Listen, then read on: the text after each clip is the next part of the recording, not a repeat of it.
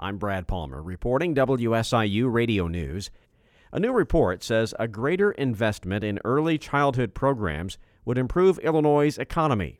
Susie On explains. When families struggle to find childcare, parents can't go to work. Incomes and companies suffer. A report from the Bipartisan Council for a Strong America says it can cost $122 billion every year nationwide. Teresa Katubig is CEO of Higher Level, an Illinois recruitment agency.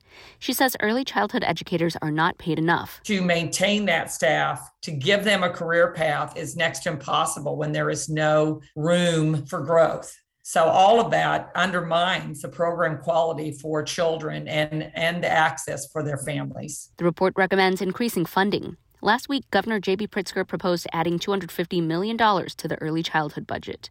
Susie On, WBEZ News.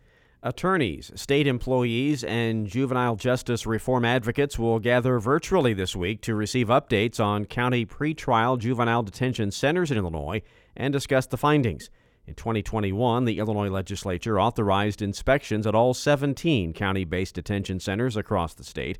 Louis Klein, executive director of the Illinois Juvenile Justice Initiative, says the summit will, for the first time, evaluate the effectiveness of the state standards for these facilities. They're incredibly important because there's not a whole lot of oversight on these detention centers. There are standards which they are expected to meet, but there's no ombudsperson for these detention centers, and they really are allowed to police themselves. He says the study is critical because in past years, there's been a lack of transparency and lack of oversight over conditions in the centers.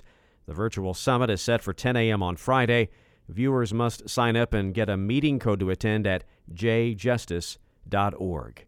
Illinois Attorney General Kwame Raoul is suing the Food and Drug Administration over restrictions on an abortion drug. Alex Degman reports. Raoul joins 11 other attorneys general in accusing the FDA of exceeding its authority in restricting mifepristone. That's one of two drugs the agency has approved for use in medication abortions. The lawsuit contends that someone seeking mifepristone has to go through a certification process and sign an agreement stating they're taking it to end a pregnancy. That stays in their records. Raoul says that could expose them to harassment and legal liability, particularly in states with strict abortion laws, even though medical records are confidential. Raoul also claims the FDA's continued restrictions violate the Constitution's Equal Protection Clause. He wants the court to declare them illegal. I'm Alex Degman. Illinois Comptroller Susana Mendoza is urging passage of legislation ensuring the families of fallen officers receive timely benefits from the state.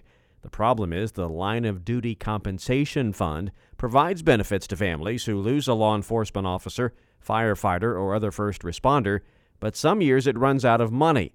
Mendoza says that means payments are delayed, which isn't right. The fact of the matter is that it shouldn't have come to this. No family in Illinois should have to wait longer than it takes them to apply for those benefits to get them. Representative Natalie Manley of Joliet says this legislation is designed to correct the problem. We will make sure the families of these fallen heroes are able to remain financially secure during their most vulnerable time. This legislation symbolizes our ongoing commitment to the everyday heroes in our community and across Illinois. The legislation also doubles the amount of time families have to file a claim from 1 year to 2. I'm Brad Palmer reporting WSIU News.